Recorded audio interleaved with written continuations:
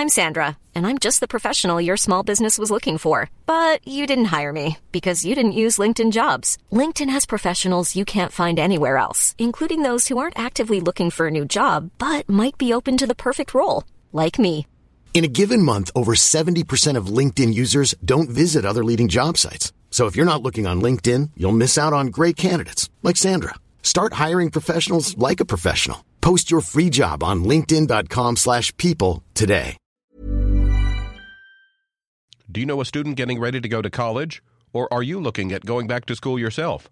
The Woodward Hines Education Foundation and the Get to College program help more Mississippians get to and through college to get certificates and degrees that lead to meaningful employment. They offer free college planning advice, including hands-on FAFSA completion assistance through in-person or virtual appointments. Visit gettocollege.org to learn more.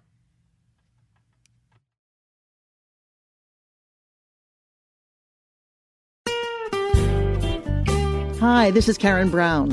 Thanks for checking out the Mississippi Edition podcast. If you like what you hear, click subscribe, hit like, or leave us a comment if your app has that feature. Then find other MPB podcasts by searching MPB Think Radio on your favorite podcasting platform. Thanks.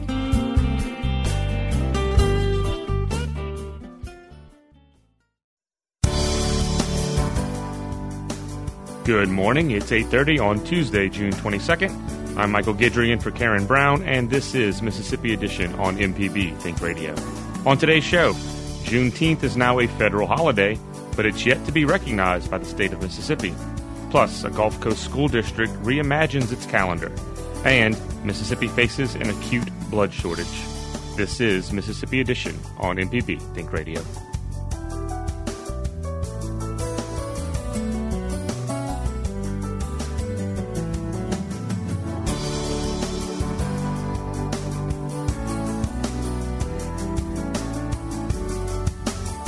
This past weekend, Americans celebrated the first Juneteenth formally recognized as a federal holiday.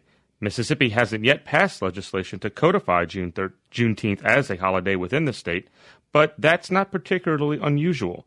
As of now, only 9 states have done so. That number is likely to balloon over the next year, and Derek Simmons, who's Mississippi's Senate Minority Leader, sees an opportunity to join the pack. Simmons speaks with MPB's Ashley Norwood. At the start of the 2022 legislative session, I, along with several Senate Democrats, will be sponsoring legislation to make Juneteenth a state holiday, along with repealing the Mississippi Confederate Memorial Day. So the attempt to repeal Mississippi's Confederate Memorial Day, is that because the state has a limit on the number of state holidays, or is it because you feel like that holiday shouldn't be celebrated in Mississippi? Well, certainly what we have seen with a lot of the momentum that was gained after the police killing of George Floyd last year, Mississippi did the right thing in trying to shed itself from any ties to the Confederacy by changing our state flag. And so this is an effort to continue with that momentum and try to move Mississippi into the future and not continue to hold on those ties of the past and the Confederacy. What do you expect from some of your partners across the aisle? We know in terms of changing the state flag, that was something that took some time. How do you think they will receive this in the next legislative session? Well, I will say this. There are only 14 members of Congress who oppose Juneteenth being a federal holiday, and the entire Mississippi delegation voted in favor of it. And so they represent the same Mississippians that we represent at the state level. And so it is my hope that through a representative democracy, Democrats and Republicans alike will support any effort or any measure to make Juneteenth a holiday in the state of Mississippi. I've heard from some who say that they believe that a counter holiday may come about. For example, they've referenced, we have Martin Luther King Day, then there's Robert E. Lee Day. Do you think that that's something that could come down the pipeline in the future? Well, I certainly don't want to speak to what other members have a right to do. as far as sponsoring and supporting legislation. It would be my hope that as we celebrate and embrace our history by confronting and learning of our past, that this will put us in a position to move forward in unity. Now, to do that, we need to move forward in a positive way and not move forward in a divisive way. And it's my position that what we did as a legislative body in the 2020 regular legislative session showed that Mississippi could move forward in unity. And that's what I would like to do after the passing of this federal holiday regarding Juneteenth, is to embrace, commemorate the end of slavery in the United States, which was a very, very dark time in America and in Mississippi. Let's move forward in 2022 and beyond in unity, and let's do the right thing in Mississippi regarding making Juneteenth a state holiday. What was your reaction to Juneteenth becoming a federal holiday? Did it make this year's Juneteenth feel any different for you and your community at all? It did. I will always celebrate Juneteenth, even before the historic move by Congress and President Biden and Vice President Harris last week. It was even more celebratory on this past Saturday, on the 19th.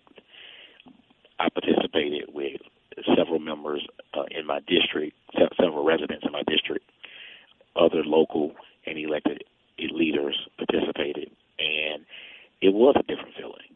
I was so jubilant when President Biden signed the legislation on Thursday, June the 17th, and it felt different. It just felt different in a good way on Saturday. Senator, is there anything I didn't ask you that you would like to add? To move forward in unity in America and in the state of Mississippi shows that all Americans and all Mississippians have contributed to the greatness of this country and in this state.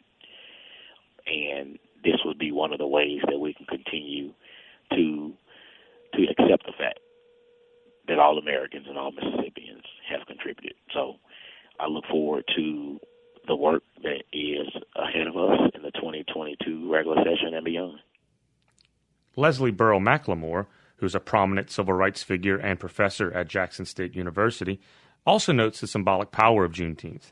He reflects on his emotions last week when President Biden signed the holiday into law. I was overjoyed to hear that Juneteenth had been declared a federal holiday. It was an indication of this long road, this long struggle to freedom that we've been engaged in from 1619 to the present. And any occasion that we have to celebrate our freedom, any occasion we have to celebrate what we've been able to overcome throughout this long struggle, I was overjoyed because of that. Now, we realize that, because it's a federal holiday, it doesn't necessarily make it a state holiday. And so you have some lawmakers, particularly members of the Black Caucus or Democrat members of the legislature, who will be pushing legislation in the next session to make Juneteenth a state holiday and to replace that with what we now have, the Confederate Memorial holiday. What are your thoughts on Juneteenth being a state holiday, being formally recognized in Mississippi as a holiday? I really think it's a no-brainer that we should quickly and as soon as possible declare Juneteenth a state holiday. And I will applaud the Black Caucus and the other members of the legislature who are working to make sure that happens. And if it replaces the Confederate holiday, all to the good from my perspective. But yes, I think we should celebrate it as a state holiday. And also, since we are celebrating Juneteenth, I really hope and trust that one day we would celebrate the birthday of Medgar Evers and Fannie Lou Hamer as state holidays in the state of Mississippi. Now, Mississippi is the blackest state in the nation. So what does that say about the need for formally recognizing a holiday such as Juneteenth? Well, we really should celebrate the Juneteenth holiday because of the presence of black folk in the population. But now understand clearly, Ms. Norwood, that part of the resistance is because we are the blackest state in the Union. Because we're the blackest state in the Union, we have that resistance from the powers that be that control the levels of authority and power in Mississippi, because they clearly do not wish to see black people share power with them in our state. So it is an ongoing struggle. It's been a struggle since 1890. It's been a struggle since 1619, and the struggle continues. But yes, we should celebrate Juneteenth as a state holiday, and we should have a coalition of people in the legislature, members of the Black Caucus, and what Dr. King would call people of goodwill, who would join together to make this a state holiday. Dr. McLemore, is there anything I did not ask you about this that you think is important to add? I just think it's an important point to note that the struggle for freedom is an ongoing enterprise, and that we every day have to continue this struggle so we can all be looked upon as first-class citizens in our state and across the nation. So Mississippi has a long ways to go, but we've come a long ways, but we must struggle every day in order to make this the state that it ought to be. Coming up, schools still in session in one Louisiana district. This is Mississippi Edition on MPB Think Radio. Hello, I'm Dr. Nancy Lottridge Anderson, president of New Perspectives, a fee-only financial advising firm and co-host of Money Talks. For over 10 years, Money Talks has been answering your personal financial questions and sharing knowledge about money management. Money Talks can be heard Tuesdays at 9 a.m. on MPB Think Radio. Podcasts can be found on our website, money.mpbonline.org, or on your smart device's podcasting platform. This is Mississippi Edition on MPB Think Radio. I'm Michael Guidry. After an unprecedented school year, educators are racking their brains for ways to make up for unfinished learning. Some local superintendents in the Gulf states have proposed starting the school year earlier or ending later, and a few want to throw the traditional calendar out completely. That's what's happened when one of Louisiana's smallest districts approved a balanced calendar. From our partner station WWNO in New Orleans, Aubrey Uhas has the story of how that's going.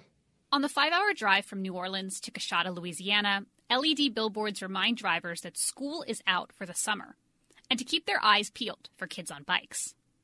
In most parts of the state, the school year wraps up in May, leaving students with 2 to 3 months of summer vacation.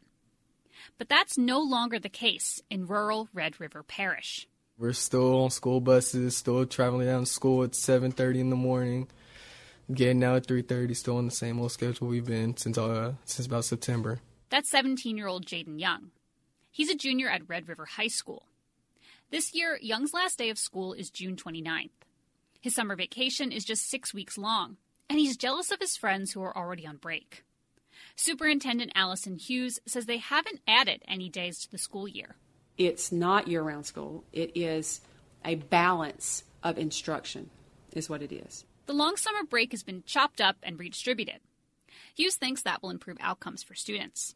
They can now receive targeted support at the end of each quarter and avoid summer learning loss. It was January before we had them reading again, writing again, because they left us and they did not do any of that. And so we just need those teachers in front of those kids as often as we can. Researchers tend to agree that the balanced calendar can be especially beneficial for communities like Coshada. There aren't a lot of summer activities for kids here. 86% of the district's 1,400 students are considered economically disadvantaged, and many are behind academically.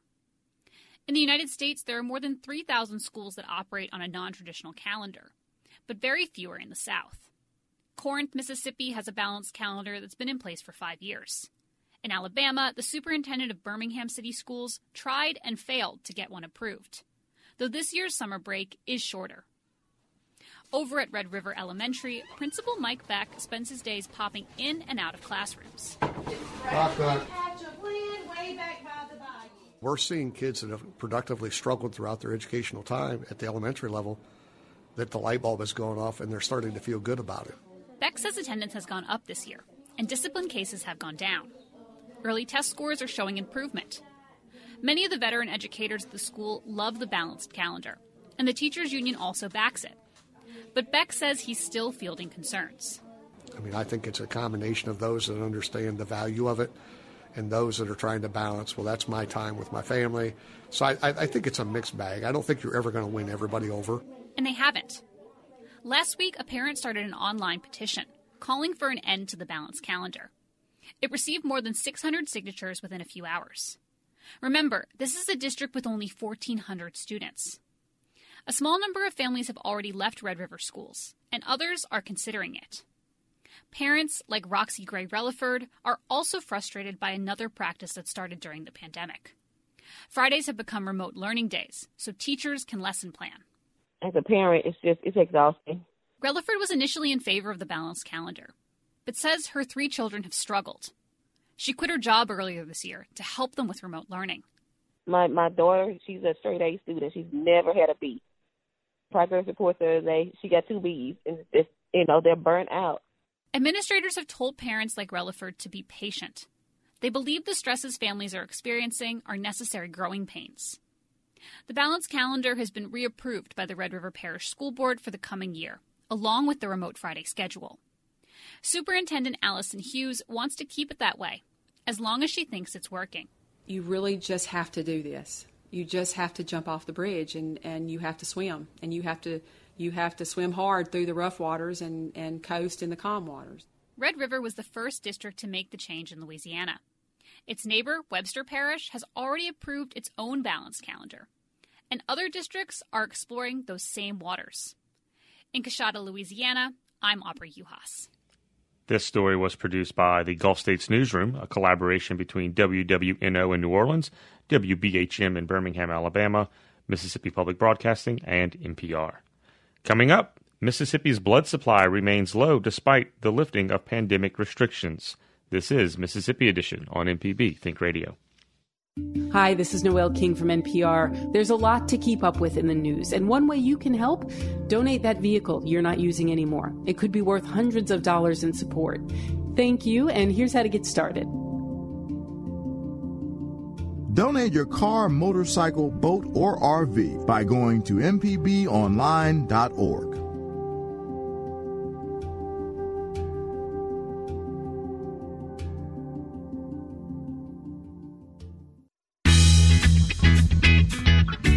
I'm Professor Richard Gershon from the University of Mississippi School of Law, host of In Legal Terms. If you're enjoying this podcast, I encourage you to listen to In Legal Terms, the show about you and your rights. We find interesting legal topics to bring to you and let you know how the law affects you. Find In Legal Terms on any podcasting platform on your smart device or on our website, inlegalterms.mpbonline.org.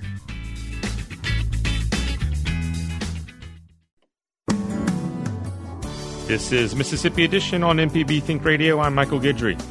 Mississippi's struggles with its blood supply are well documented. They've been compounded by the COVID-19 pandemic, and even as restrictions lift, the state enters the summer facing shortages of all blood types. Stephen Houck is clinical director of the Mississippi Center for Emergency Services. He tells MPB's Kobe Vance, blood plays a critical role in emergency medicine. We can provide a lot of equipment and supplies and care to patients, but one thing we can't make on our own is blood. Blood products have to be donated, obviously. So that is one thing that is really life-saving that we take to the patient, because one of our philosophies with Air Care is we don't want to just provide a fast ride. We want to take the care to the patient. And one of the most beneficial things we can bring to patients, especially trauma patients, is blood, life-saving blood, because we carry fluids and a lot of medicines and things like that, but only blood carries oxygen in the body. So a lot of times that is exactly what the patient needs to address their injury so that they can make it to a trauma center or an operating room where they can get that final treatment or surgery they need to stabilize their condition. So having that blood on board the helicopter really helps us bridge the gap between getting from the field to the endpoint destination where they can receive the care they need. And what are stocks looking like right now? I haven't talked to the blood banks specifically, so I would not want to guess, but I've heard that they're pretty low right now, and everybody's really pressing to get people to come to these blood drives. You know, every little bit helps. We would try to advertise them to get employees and citizens. It really makes a difference. If you can give this month, or if you can't give this month, try and do it next time you can.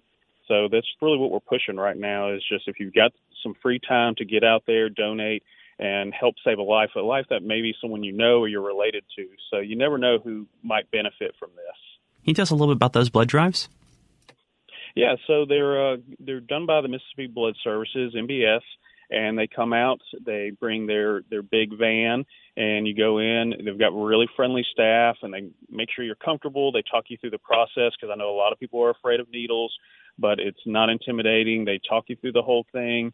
It's relatively quick, especially for the benefit that you're giving to a stranger. It is a needle stick, but it's a little pinch, and you might save someone's life because of that discomfort. How often do y'all need to use blood supplies? Oh, it's very frequently. I think last year alone we gave almost 474 units, which is a lot of blood. You know, Mississippi, we're very rural, so there's a lot of trauma, especially agricultural trauma, NVCs, things like that. So we may go a day without giving any blood, and then the very next day we may use every unit that we have at every base that we have. So you never know, but the demand is always there, and we're always in need. Do you have any goals for this ongoing blood drive? Last I heard is we were trying to get 100 units at each of our blood drives that we've partnered with through Air Care and MBS. And now I know some people have very specific blood types that might not be that O positive that's universal. Do y'all need all blood types, or is there any that stands out to be of more significance? Well, O negative, O positive, those are really useful because they can be used on almost anybody. But honestly, any blood type is welcome and needed. So I would say, regardless of what your blood type is, please come out, give, donate, and make a difference. When it comes to, in the medical field, what is y'all's experience with the blood shortage? Anytime you have a shortage of resources, you really have to consider what you're doing when you're giving it, and you hate to have to think about that because you want to be able to provide everything you can for the patients. But like I said, blood is one of those things we can't manufacture it in a factory. We can't buy it out of a catalog. It's one of those things that we can only get from other patients and other citizens. So if people aren't giving, then that affects how much we can give when we can give it. And you never want to be in that situation where you're looking at your blood cooler and it's empty and you're thinking, I really need this to save someone's life and I don't have it. That's a terrible feeling in a position no one ever wants to be in, especially as a healthcare provider. Is there anything else that stands out to you about this Mississippi's ongoing blood shortage that has been going on for years and years? You never know whose life you may save. It makes a difference. It's just a little bit of time out of your day, and it can really have a big impact on other people. It may be a stranger, could be a family member, could be a friend. You never know. It might even come back to you. You never know. So if you have a few moments, if you have a day free, come out, give, and help us do our job so that we can, provide the best care possible. And if Mississippians are a bit concerned about giving blood, what would be your message to them? The biggest concern is honestly just a little pinprick. I know nobody likes needles, but it's a little bit of discomfort. And again, the gain and the benefit is immeasurable. Stephen Houck is Clinical Director of the Mississippi Center for Emergency Services. Stephen, thank you for talking with us today. Yes, sir. Thank you for having me. Thanks for listening to the Mississippi Edition podcast from MPB News and MPB Think Radio. Don't forget to subscribe if you haven't already, and if your app lets you, leave a comment or review. We really do appreciate it. Remember, you can always get in touch with MPB News on Facebook and Twitter, and fresh episodes of the podcast are posted every weekday morning. I'm Karen Brown. Thanks for listening. This is Mississippi Edition from MPB Think Radio.